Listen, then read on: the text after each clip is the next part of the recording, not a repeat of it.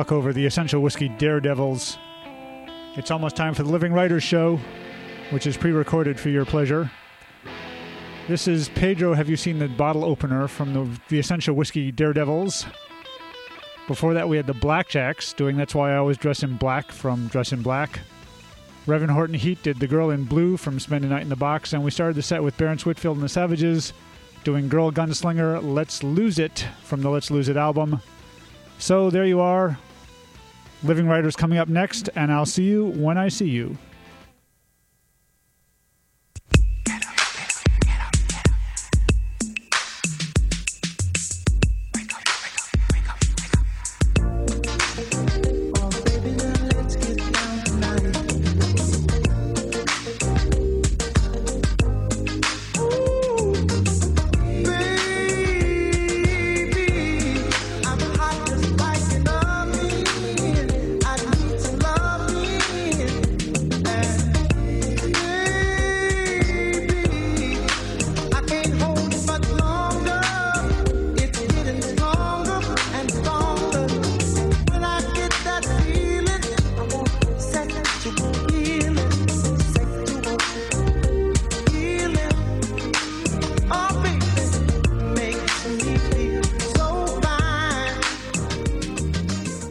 Good afternoon. You're listening to Living Writers. I'm T. Hetzel, and today on the program, I'm lucky to have David Ritz here in the studio. And also Michael Awkward, professor of English and Center for African American and African Studies here at the university. Welcome, gentlemen. Hi. Happy to be here. Well, it's just great to see you here. Well, thank you. You're so nice. We're taping on the 20th of April, 2009, when, David, you came to the university to give some lectures and to connect with some students. Exactly. And I'm happy to be here. Well, I know everyone's happy to have you as well thank you. On this rainy day of spring. So, David, just to begin, I'm going to read the biography, your short bio on the back of one of your books. You've got so many books. If I were to start reading the titles of all the books you've been involved with, that would basically be the hour. So we'll start with this brief bio and then fill in pieces, if that sounds good with you. Anything you want is okay with me. So kind. I know. A novelist, lyricist, and biographer, David Ritz, is the author of Faith in Time, The Life of Jimmy Scott, The Brothers with the Neville Brothers, Blues All Around Me, the autobiography of B.B. King, Aretha, From These Roots, Etta James, A Rage to Survive, and Brother Ray, Ray Charles' Own Story, the winner of 4 Gleason Awards for Best Music Book of the Year, and co-writer of Marvin Gaye's 1982 hit, Sexual Healing. Ritz lives in Los Angeles with his wife, Roberta. So that's why we led with that song. So David, as a writer, let's start with then your co-writing of Sexual Healing with Marvin Gaye. Excellent place to start because I love the story. Ostend, Belgium, dark night, the spring of 1982. Marvin was in exile. He was being chased by the IRS. He was in debt. He was off of Motown. They had kicked him off the label because he was a bad boy, and he got a new deal on Columbia Records. Hadn't had a hit since Got to Give It Up, which was sort of this bizarre autobiographical disco hit. And he was cold. And you'd flown over to join him there. I flew over to join him because I'm crazy. You know, I had done this autobiography of Ray Charles, and I got through with that. I wanted to do a book with Aretha Franklin, and I couldn't catch up with her. She had no interest in doing a book then, and I started writing novels. But I really wanted to connect with Marvin Gaye, and he put out an album called Hear My Dear, which is this, again, autobiographical album about his divorce from Anna Gordy Gaye, who was his first wife. And you wrote an article almost defending or putting, because critics had panned that album, exactly, right? As sort of. And so that had been a connection where you spoke in a public forum. No. Actually, on his behalf? Very close to the story, but I congratulate you for knowing that because not many people do. The album, Hear My Dear, which I was convinced was worthy of, the Nobel Prize, was attacked by the LA Times and as called, whimsical and indulgent and superficial and superfluous and all these things. And they didn't go. They didn't spare the horses on that. No, I mean, it was a brutal attack. And I had been listening to the album at that point nonstop. I mean, I was like jonesed out on this album. And music had always been just at the core of your life, like as a young man. And, yeah, and I just have to a fan. I mean, I'm just a fan. I mean, I am a fan, and so anyway, so I answered the critic. Now you have to understand, I've had books that have been attacked by critics that I've never answered because I, figure why the hell takes time to answer the critic? I got to go on and do another book, and they whatever they think, let them. You can't change the world. But in answering the critic, I had two things in mind. One, I did think it needed to be answered because I was so passionate about the worth of this work.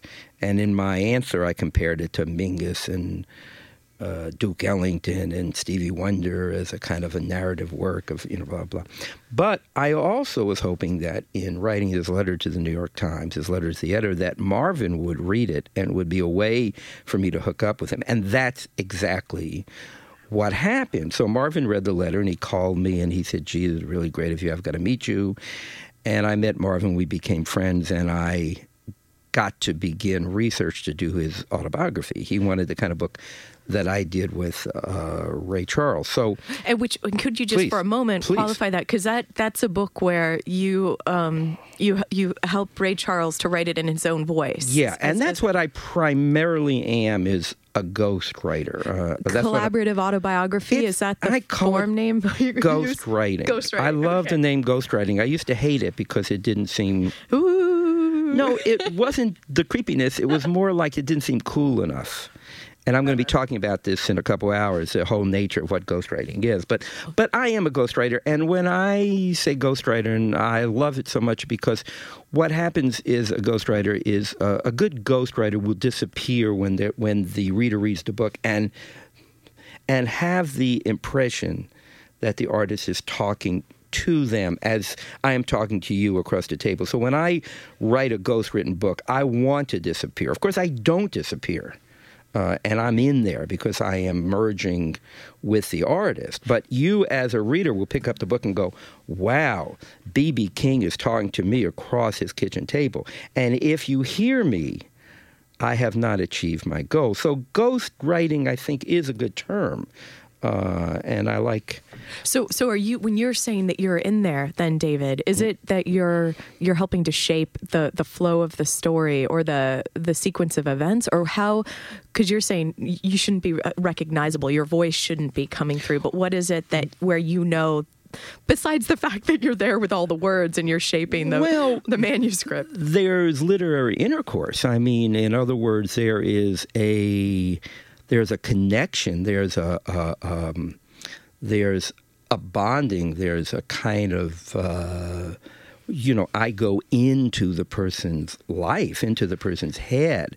And so that, for example, were I to write the story of your life, and were I your ghostwriter, and you were to tell me your most intimate secrets and have me sculpt it into a story, it would come out a lot differently if you had chosen Michael to be your ghostwriter, because Michael would ask you different questions. He would bring his sensibility to it. He would bring his kind of language, even though he would modify his language to adjust to your language. To speech patterns. You'd get a whole different book. I mean, I might be interested in your kind of feelings about theology because I'm interested in theology. Michael might be interested in your feelings about your experiences in high school because he's hung up on his high school experiences. So we'd emphasize different things, so that's why every ghost writer is in the book. But anyway, getting back to the Marvin story, so we hooked up, and I began to write his autobiography, and it was a very circuitous path we followed, because Marvin kind of was wild. And he'd tell me, meet me here, and he'd be in Hawaii, and he'd say, go to Hawaii. I'd get to Hawaii. He'd be in London. I'd get to London. He'd be in Ostend, Belgium. And it was in Ostend, Belgium, where we wrote this song. He just was very free and very spontaneous and very impulsive.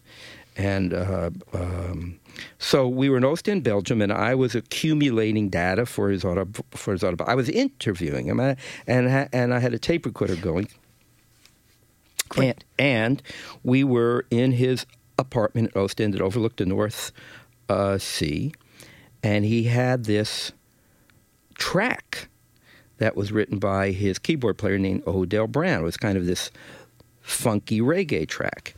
And on the coffee table were kind of S&M cartoons by a hip Parisian cartoonist, but it depicted women being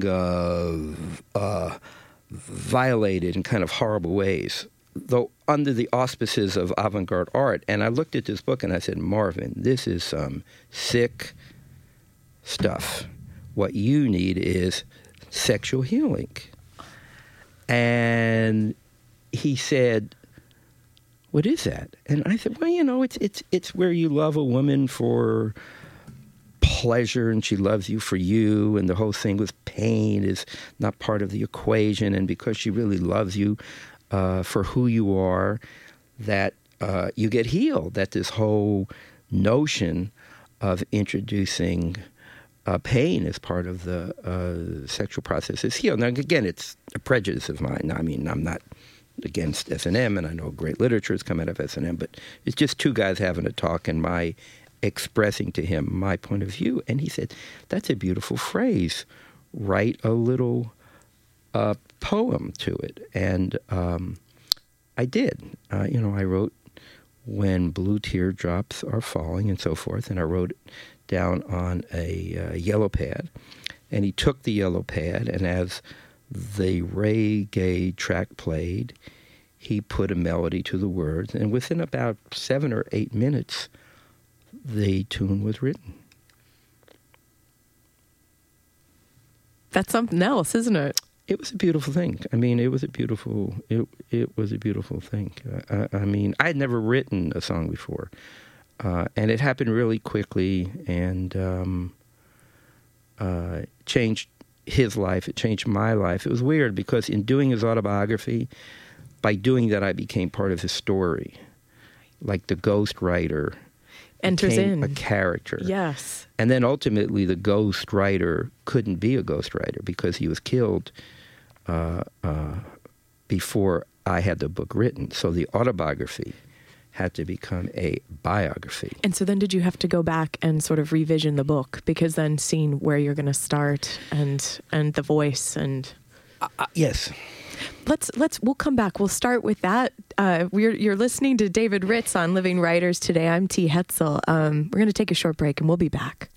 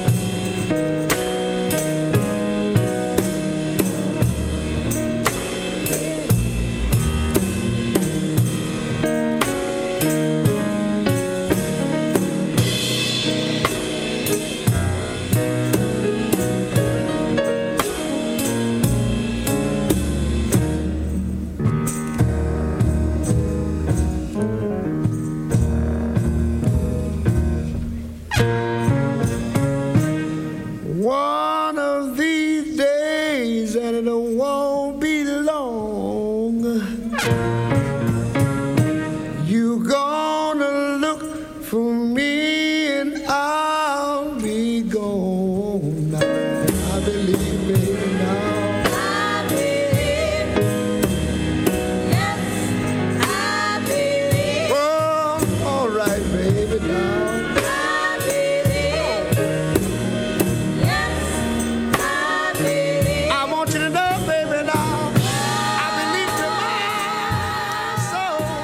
listening to Living Writers. I'm T. Hetzel, and today on the program, David Ritz is here in the studio. Man, that was sad, wasn't it? And beautiful. Sad.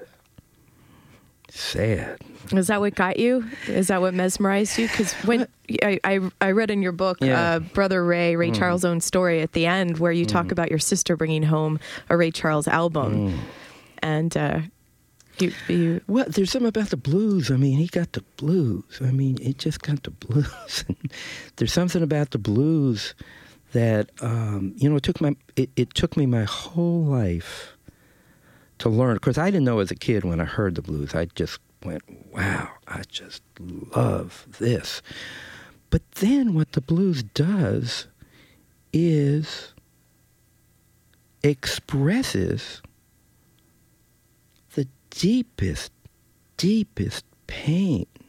But in the expression of the pain, there's joy. So this incredible paradox of your empathizing and you're enveloping and embracing and ingesting. And it's getting you through, too. It's getting you through, but it's beautiful. What the hell is that? I don't know. Well, then it just seems so, as you articulate it that way, it seems so strongly linked to gospel music then, too. Right. Yeah. I think all music on some level is gospel music. But that's another... Praising, in a way. Yeah, and transformational. I mean, in other words, transformational, that you come to it one way and you leave it another, that is changing your heart, or it's lifting your heart, it's lifting your spirit, it's telling your story in a way that you're not able to tell, it's articulating areas where you are inarticulate. All that stuff. So this is a reason that you've devoted a lot of your, maybe a lot of your life to helping musicians who you believe to be important. Something about their music you feel like needs to have a story told. It has to have a life in print. Well, I'm also trying to make a living, but I'm doing that too. So I want to talk about that because money. That's a song, isn't it? Wasn't that in Great song. Marvin Gaye's repertoire, or was it? No, that's the OJ's. But okay, I'm getting confused with all the books there that I've been looking through of yours. But so with Ray Charles, like you went to the University of Texas, you got at Austin, and got a BA, right? And then I don't know the framework exactly. And then did you go to Buffalo? Did you go to SUNY in Buffalo, get the master's? Yeah. And then you thought, look, I want to write Ray Charles's story. Yeah. And so is that when you sent the telegrams, the Braille telegrams? Yeah. I mean, I was just kind of crazed. I didn't know what to do. I knew I had to meet him. I knew I was just operating. So had you had published essays at that point? I had any journalism, kind of lame journalism, little profiles in magazines, but nothing. I was not qualified. I was not accredited. I was not. You hadn't built up the clips. I had not built up the clips, but I talked him into it, and I think I was. Sounds weird, but I believe that I was led by the Holy Spirit. Now, and we can give definition to the Holy Spirit any way you want to. I mean, well, what's your definition? That if our hearts are open, we will be led by a force of light and creativity that we don't understand, and that scares us. But that, if we have belief, we'll yield. And make us a sort of a vehicle as well. Exactly. Is that the idea? Yeah. Okay. I mean, that's all I know. But when I look back at it, I think, it happened earlier today, which I'll give an example about later. But, I mean, I just think if we're willing to risk and we're willing to be vulnerable, because the Holy Spirit, I think, only operates through our vulnerability, because our arrogance will cut it off. I know what to do. You can't tell me. I'm going to shape my life. I'm going to do it, And so it's this really tricky negotiation between determination and tenacity and kind of surrendering. do you think that your connection with these ideas and the spirit also like there was something then that Ray Charles could recognize in you and your beliefs that he felt would allow him to trust you to get so, like, apparently it seems like it took a while for you to get close to him for the writing of the Brother Ray book. But I think so. I think because this was the turning point of my life, in my career, getting him to let me write his autobiography. As a writer. As a writer. As a person. Did you have novels before that? Did you have things? Nothing, Had you nothing, been nothing. writing? No. Just jivey little articles. But I think this. Michael and I were talking about it. I had a lot of things going for me. One, I'm a Negro lover. And two, Ray Charles is a Jew lover. So we definitely a marriage of sorts. Had a prejudice. I had a prejudice for Negroes. He had a prejudice for Jews. We had that going for us, and I think that's important. But I think more important, kind of prejudices can work for or against you. If I want a woman, like when I heard today I was going to be interviewed by a woman DJ or interviewer or whatever the proper term is, I was happy because I have a prejudice about being interviewed by women. I like it. I just like it. So, that's a happy thing. But I mean, this was an instance where these two kind of prejudices met. He has high regard for Jews for a lot of reasons. I have high regards for Negroes as a group for a lot of reasons. And so that helped. But I think on a deeper level, what was really happening was he reads people's hearts really well. The guy had a lot of flaws. And in many ways, he was a raging a-hole, though a genius. But, I don't mean to picture him... He was one tough character, but he absolutely read people's hearts, being blind and having this incredible emotional sensitivity. So he knew I was absolutely genuine in my love for his music and my desire to write a great book. So that's what I think. Now, again, it helped. Being Jewish, but I think it was mainly the idea that he knew I was genuine and sincere. And this, then, David, this book, this project with Ray Charles, how many years did it take? Two, and, 3. And you say in the book that he would call you at different times, maybe even at 2 or 3 a.m. when he'd finish recording, and those would be the times you were very open to then. Yeah. Going over, talking for maybe hours. Or I had no choice. You loved it? Well, I didn't particularly love getting up in the middle of the night, but when Ray Charles calls you run. And also you have to understand something else about these ghost-written books. You work for the person. Like you work for the University of Michigan Radio and you got some guy or gal who's... Actually, this is volunteer. It's volunteer? Yeah. You can quit at any time? Yes, but we're going to keep going today, David. Volunteer out of love of it. Yes. I love that.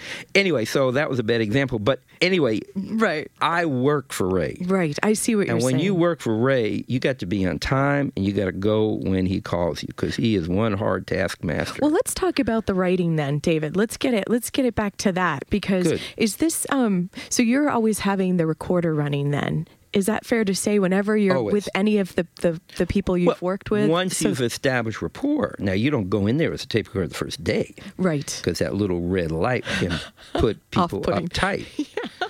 But once two of you get on the love train, then you can turn on tape recorder. Okay. And so are you working from transcripts then? Or can you give us an idea of how you're producing these books? He talks. I tape, I read the transcripts. In the beginning, I did the transcripts. That takes forever. That took forever. When I got enough money, which is fairly recently, I stopped doing my own transcripts because it takes so long. And I hate it. It's so tedious. You're sitting there all day typing. It's like, Lord have mercy, But I read the transcripts, I underline, I make notes, and then I forget about the transcripts and I write. No outline. I write. I do what we're doing now.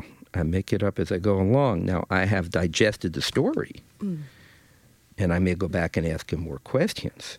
But as a writer, I am, and editors in the beginning would tell me, well, where's the outline? I don't got one. Well, we need one. Tedious. I would do an outline. It was this thing, I hate it. Just a hoop, basically. I would do it because they're the editors, And then I would throw it away. And ultimately, when I had enough books going, I would tell them, no, I ain't doing the outline because I don't use it. Right. So again, I'm not against outlines. I'm not against anything. Would that don't work for me. And so that's really interesting because the voices are, obviously markedly different in each of the books. Like you have each of the voices that are coming through, whether it's Etta James, Aretha Franklin, Ray Charles. Yeah. And so that seems very successful, so that you've had in the transcription, you've had the words kind of coming through you onto the typewriter or computer. And then, well, I owe it, my sort of basic I learned to write on a spiritual level,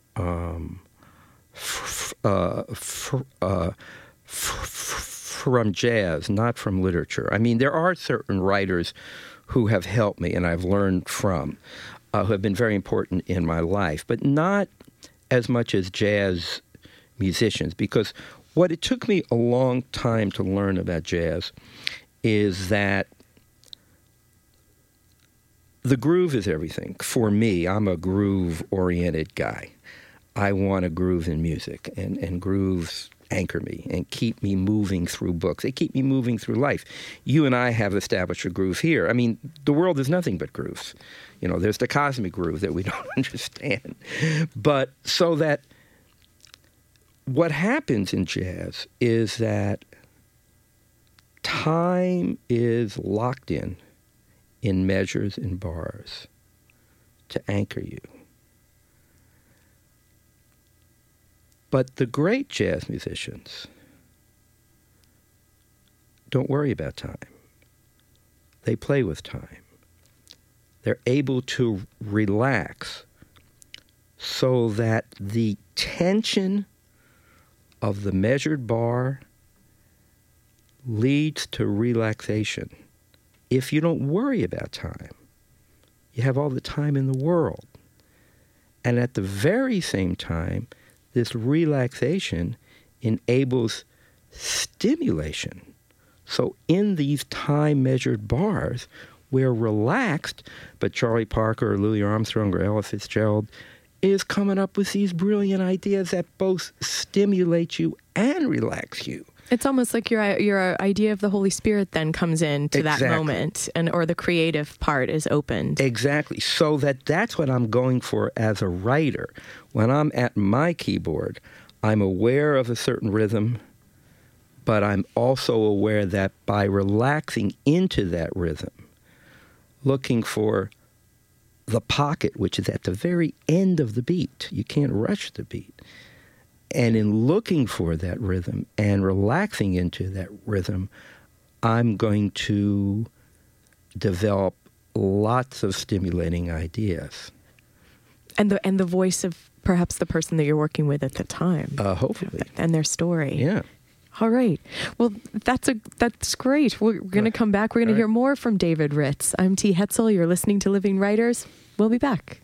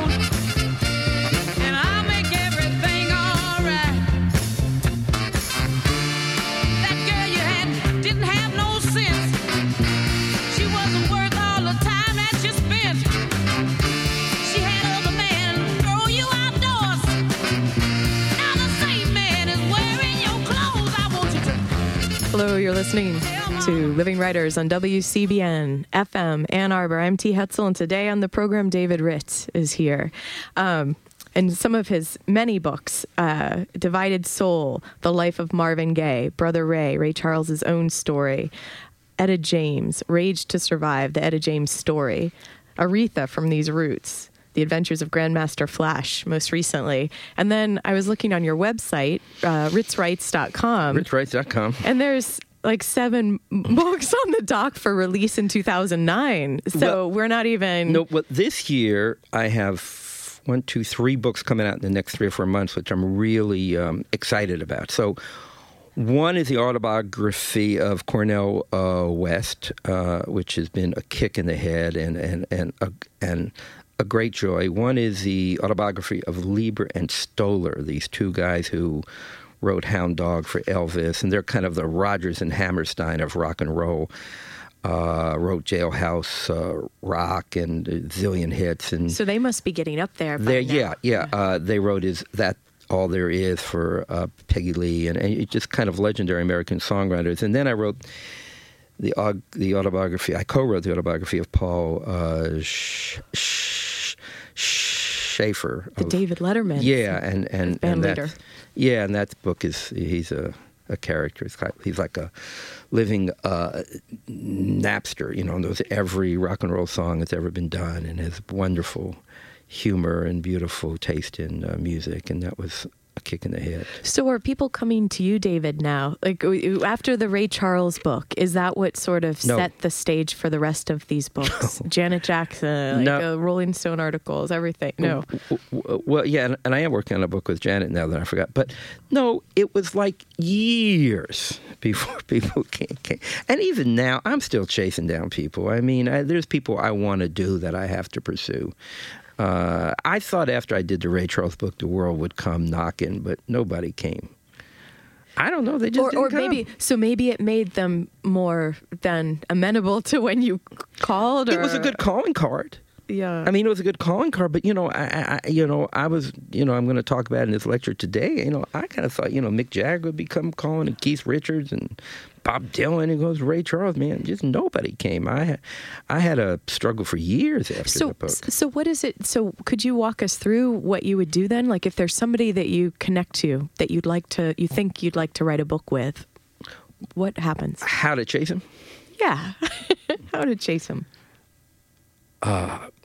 Well, again, it's a negotiation between allowing the Holy Spirit to work his or her wondrous ways and being aggressive or assertive. You write a letter, you get the manager on the phone, you have an agent who maybe helps you, doesn't help you, you mail a postcard, you show up to concert after stage. You try to be cool in doing it, but it's kind of creepy. It's not fun because you're vulnerable. It's like, do you know who I am? Let me write your book. I love you. I mean, but you got to do it if you want to kind of get gigged up and stay gigged up with the kind of gigs that mean something to you. And it seems as though when you're accumulating the number of people whose history you've had access to and their stories, it's almost as if, that's amazing to have that number of stories that are kicking around in your mind. Should don't work, baby. Should don't work. Because, in a way, does that help inform your own fiction writing then? Is that... Well, everything helps inform my own fiction writing. I mean, the experience you live is all you got, and the more you live and the more interesting life you live, the more interesting kind of fiction you're going to write, at least from my point of view. But, again, talking about should, I mean... Reality is reality. I'm being a freelance writer, being a freelance ghostwriter, being a freelance nonfiction writer, without having a brand name like, the Stephen Kings of the world, where the market's waiting for their next book. People are not waiting for my next book. People may be waiting for a Janet Jackson book or for a Grandmaster Flash book, but they're not waiting for my book. Because the ghostwriter is at the bottom of the page. And lots of times in my life, I can't tell you how many times this happened to me where a person would say to me, "Oh, I just read B.B. King's autobiography. That's a great book." And I'd say, "I wrote it." And they would say, "No, you didn't. He wrote it. It's an autobiography. It's an autobiography." And then I would stop and I would think, well, I've done my job. But in doing my job, I've disappeared. Yeah, so what's that like as a writer then? It's great for your spiritual progress. But your ego is kind of crying the blues a little bit. So your ego learns to cope, but it's great. Because, it's true. I mean, I did submerge my ego to tell a story. His name is 10 times bigger than mine on the cover. It is his book. He gets to go on Oprah. I don't. And it's not in the paradigm of writers who are, what we learn as writers, first thing you learn is get your own voice. I mean, no one's ever told me in college, no, don't get your own voice. Help other people get their voice. I never heard that until I got out into the world. Well, in a way, how you're writing and helping other people get their voices on the page, it reminded me of one of the short stories that you have in the Adventures of Grandmaster Flash, when he's learning, like from when he's maybe 14 or very young, and one of the other DJs says to him, like, it's not. Because he's doing his own thing, which is new, which is totally different. And it's sort of the disco age, and people want to hear the whole songs. And he's like, you got to look out at them, which is, there's 3 of us up here, and there's 300 or more down there. And it's their party, and we've got it. And so it's kind of interesting. It's almost as if that has echoes of your writing process. That's exactly right. And he'd be the first person to say that he's there to serve the party. And the first thing he does as a DJ is try to read the vibe of the party. And this is Grandmaster Flash. This is Grandmaster Flash, the great innovator and the scratcher, and one of the 3 great pioneers of hip-hop. But yeah, his gift was to detach his own musical prejudices or his inclinations, and even his culture, and try to figure out what's going to work for the crowd. So he had to kind of ghost what they were feeling and give them. So you got to, it's the Dylan, you got to serve somebody. And he was serving the dance floor, and I'm serving the stars, I'm serving, and it's a service business, I mean, well, it is interesting because even looking like just at in a small scope of things, the Etta James Rage to Survive versus Aretha from These Roots, the voices that are coming through on the page there are so different. So you have managed to. How was it working in the Aretha book? You said that she almost had to approve every line. Yeah. So how was that also? Like, and I guess you said Ray Charles did that too. So the process was quite long. Well, that's the challenge. The challenge with all these people, with Aretha and Ray, is to figure out. It's hard to write with another person. It's easy to do the interviews. It's easy to open them up, usually. There are some notable exceptions, but it's usually easy to have a loving conversation. And often one of my techniques is, if they are not open, I begin talking about my own problems, my own mother, my own father, my own childhood. So to give them an example of what I want them to do without telling them this is what I want to do. But it's kind of naturally, if you're out with your friend and you start talking about, I just got kicked to the curb by John, and and you're being open and vulnerable, then they'll be open and vulnerable. So I use that technique a lot with people who are often closed. But so that part I've never had a lot of problems with. But once you get a manuscript, not everybody hears themselves the same way. So then it becomes a matter of how they want to appear on the page. Now, my inclination is to keep it raw and real, and because I like real conversation, and I like real talk, and I like kind of bad grammar, and I like funk, and I like being out of tune, and all the things that excite me about art. But not everybody feels that way. Some people want to feel they're more proper, and they have aspirations of appearing more educated than they are, and they think that's cool, and so forth. So, you negotiate, and you have no power. I mean, my only power is the power of persuasion, but in all the contracts it reads, they have the final cut. The final word. Yeah. Right. Final word. Yeah, because it is amazing that you've worked with people, Don Rickles, Gary Sheffield, so it's not just the music industry either. You've almost anyone. So it's someone catches your imagination and you go about making the pitch to them to write their story. Or money. I mean, a lot of times if a job is good enough and it gives me enough money that I can live on another year, and I'm a middle-class character, with a house and a wife and 2 children and 3 grandchildren and, got to pay the MasterCard bill. So, I mean, and have no other job other than writing books. So that, for example, I did a book with Layla Ali, Muhammad Ali's daughter, and I never did a sports book before, but I met her. She was a lovely person, an interesting person, a complicated person. I liked the story. I liked her. I liked her voice, and so I wrote the book and learned what I had to learn about female boxing. And in the case of Don Rickles, he reminded me of all my uncles, Jewish and cranky and funny. And, so I felt like I knew him my whole life, and that was easy to capture his voice. And then you also helped him compile his letters, Yeah, helped him compile his letters and rewrote the letters to make them funny. So, I mean... You're a pop historian in some ways, aren't you? A pop culture... I'm a typist, I'm typing, I don't know about that. But I try not to...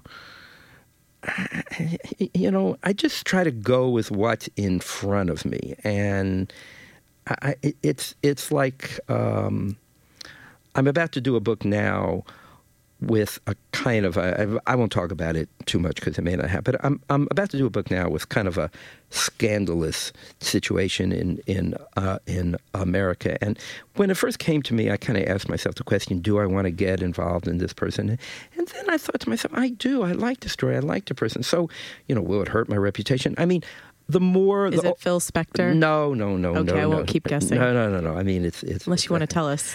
But it I mean, I shouldn't have been so teasing, but I only make the point to tell you that I always have to check myself at a certain point. Am I getting too, like, hotsy-totsy? Am I getting too literary? Am I getting too, I am the grand pasha of this and that?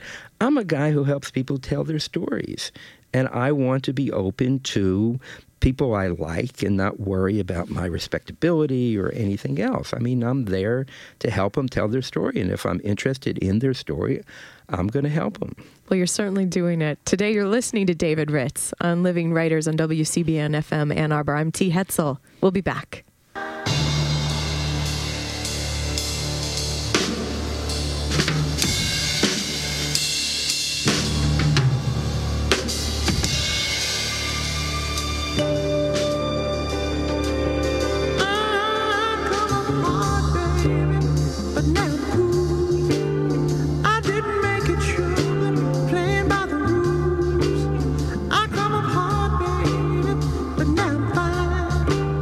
I'm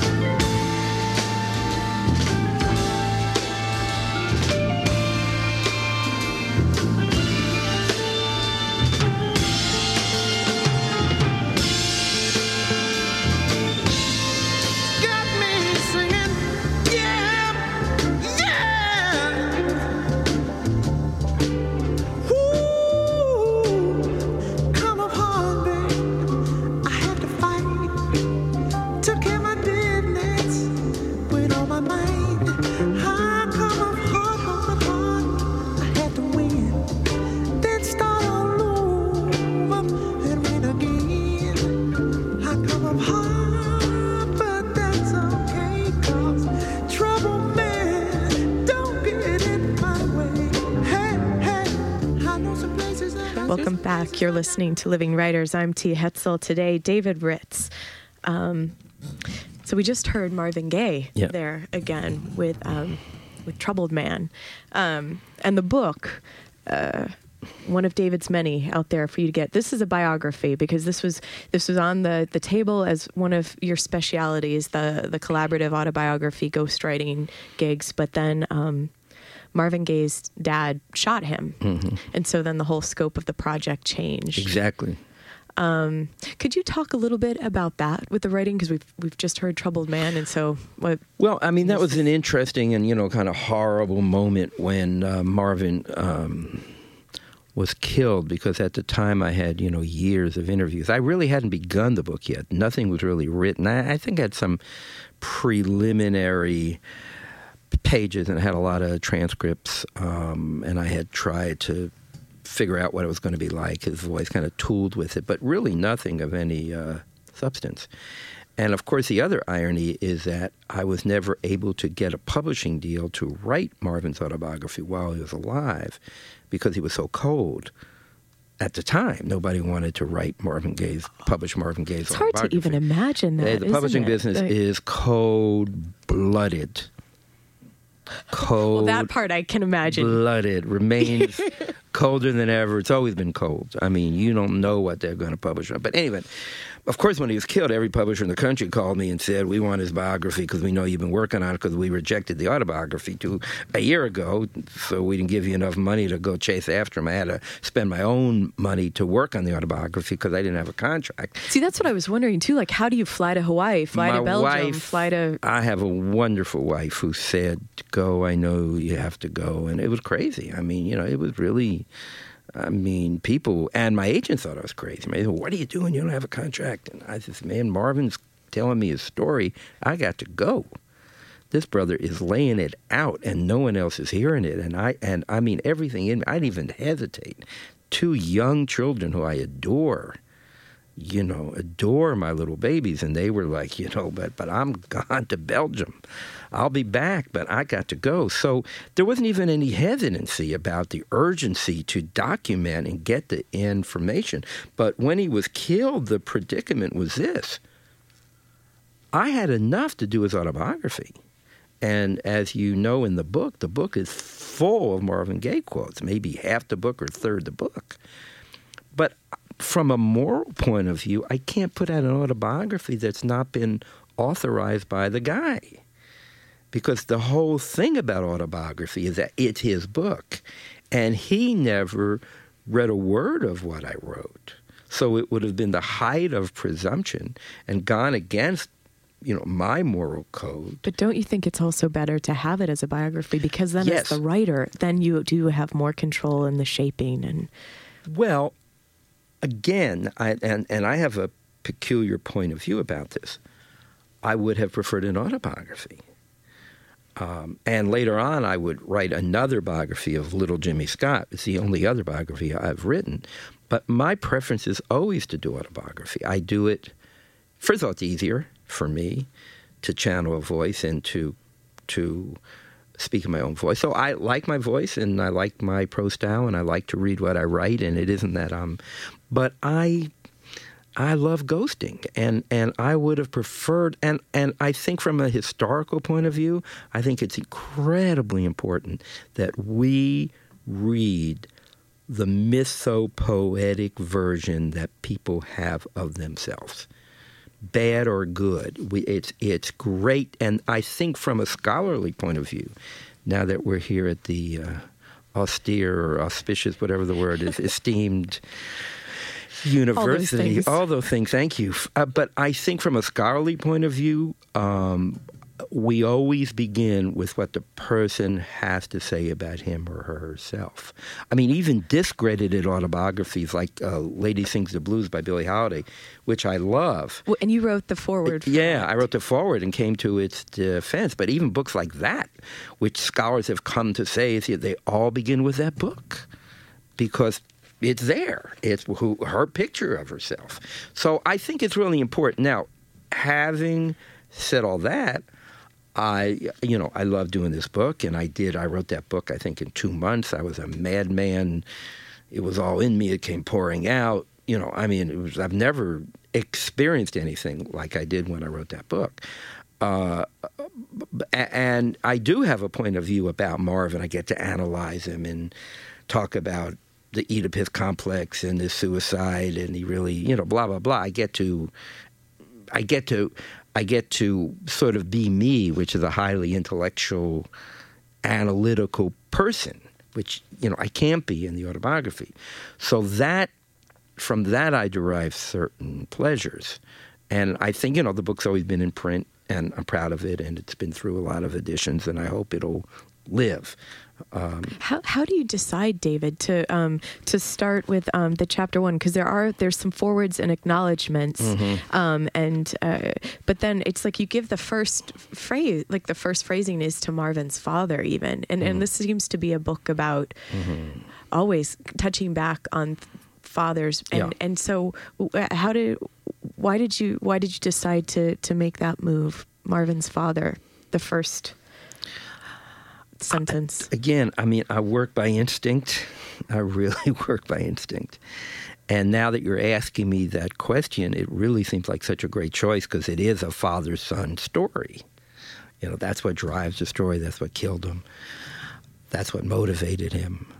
But at the time, it just seemed natural to start. It seemed natural. There. I mean, that's like the lack of outline. I start, I hear the chord changes and I improvise over the changes. And so had you already written the articles? Because I was on your website, I was looking at that, where about dealing with fathers, and I was just wondering that, because did you, in your own life, is that some way you connected with Marvin Gaye? Yeah. Well, I have my dad's 93 years old. Love him very much, Milton Ritz. And we've struggled our whole life, and he's a big kind of figure in my life, and a powerful intellectual guy, and a brilliant guy, and so I certainly know about father-son struggles, and I identified with Marvin, who had a charismatic father, and I have a charismatic father, and a father who seemed to know it all, and I had a father who seemed to know it all, and I had a father who I had to defeat in a certain metaphorical way in order to move on. I had to destroy in a metaphorical way before I moved on. I had to destroy his myth, or the myth that was keeping me from being me. So yeah, we really related big time on having a charismatic dad. And so is that what, did you find yourself then shaping the story at the end to have him almost, because it sounds like you believe that Marvin Gaye was, maybe his sister even believes that because you put her voice in there, that he knew, in some way knew what he was doing. Oh, he definitely knew what he was doing. Provoked this. I mean, to death. To me, what's inarguable is that he wanted to die. Now, we know that because he tried to commit a suicide in Hawaii a year and a half before he died. He tried jumping out of a car in L.A. 4 months before he died. He talked about suicide all the time. He just didn't do it. He lacked whatever it is you need to kill yourself. And we also know that he gave his dad the gun with which his dad killed him.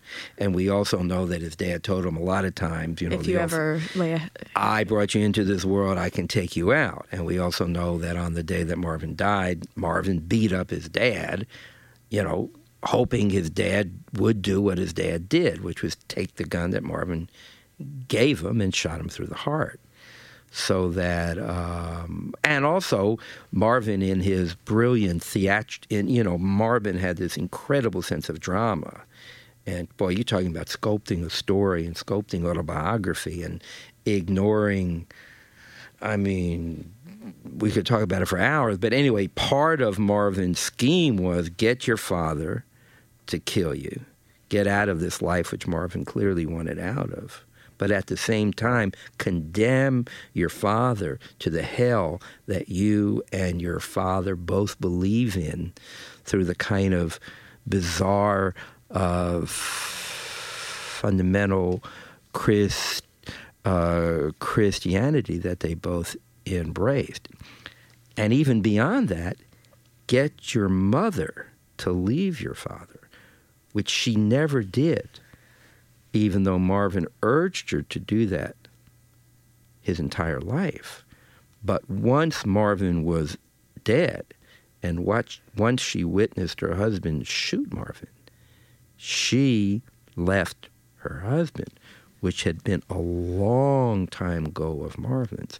So with this one murder, with this one kind of manipulated murder, kind of a forced murder, Marvin in his mind got to check out what she wanted to do, got to send his father to hell, which he wanted to do, and got his mother to leave his father.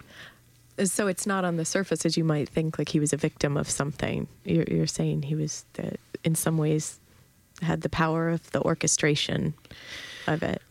And yeah, I see it. Well, I mean, victimization. He might have been a victim of a certain madness. But I think within that madness, his orchestration, his ability to manipulate and move the pieces on the chessboard were all there. I mean, he orchestrated this demise. There's no doubt about it.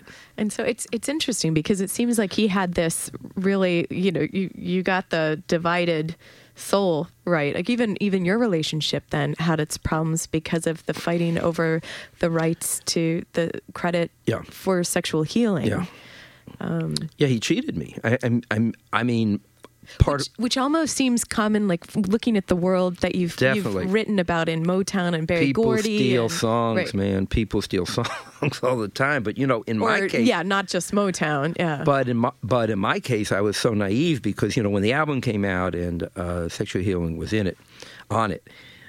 On the back of the album, if you look at the original, it says, to David Ritz, whose brilliant literary mind, which I was very pleased to read, created the title Sexual Healing. And then if you look on the song Sexual Healing, my name's not on as a composer.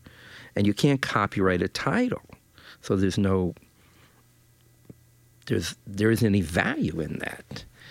So I called him up and I said, Marvin, guy, wrote the lyric. Well, I changed some of the lyric, changed a couple of words.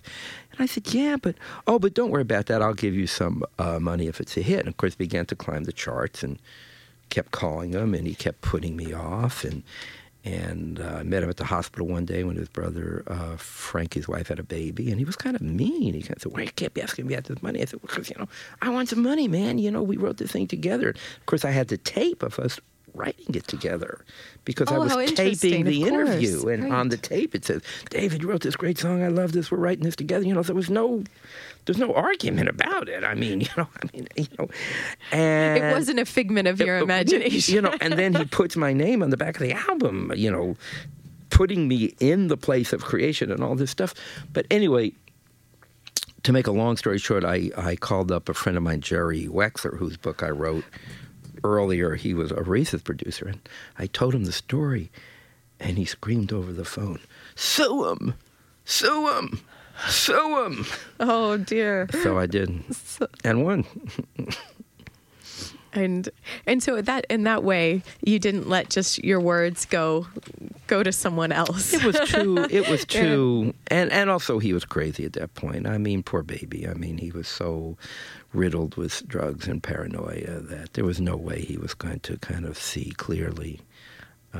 It's amazing because with these people like that, or a couple of the people that you've written the autobiographies, for example, Marvin Gaye and Ray Charles, you saw them on this amazing trajectory of their lives, like when they were like really flourishing in many ways, and then when they were weakening. Yeah. Too. Yeah. Yeah. No, and that's interesting to be that much a part of their lives. And that's what's the wonderful thing about ghost writing as opposed to, journalism where you do an interview with a person for half an hour a day and you do a profile of a gentleman's quarterly or escort. When you ghostwrite a book, you move into their lives, you move into their heads. And it's a privilege and it's an adventure.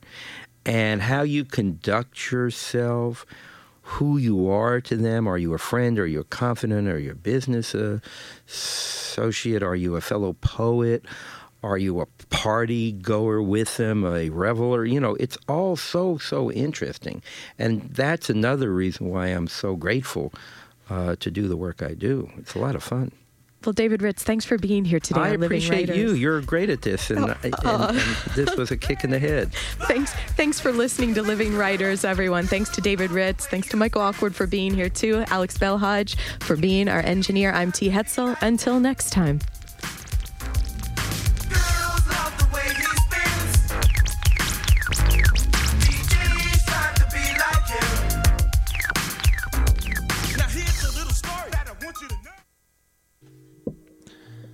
You are listening to WCBN,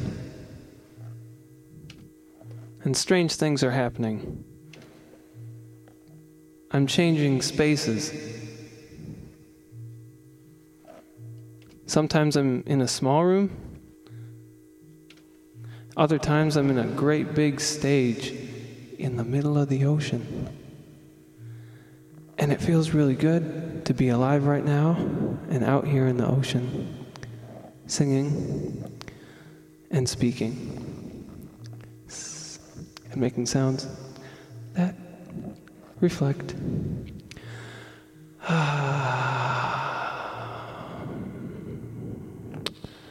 Well, at this point, I believe it's about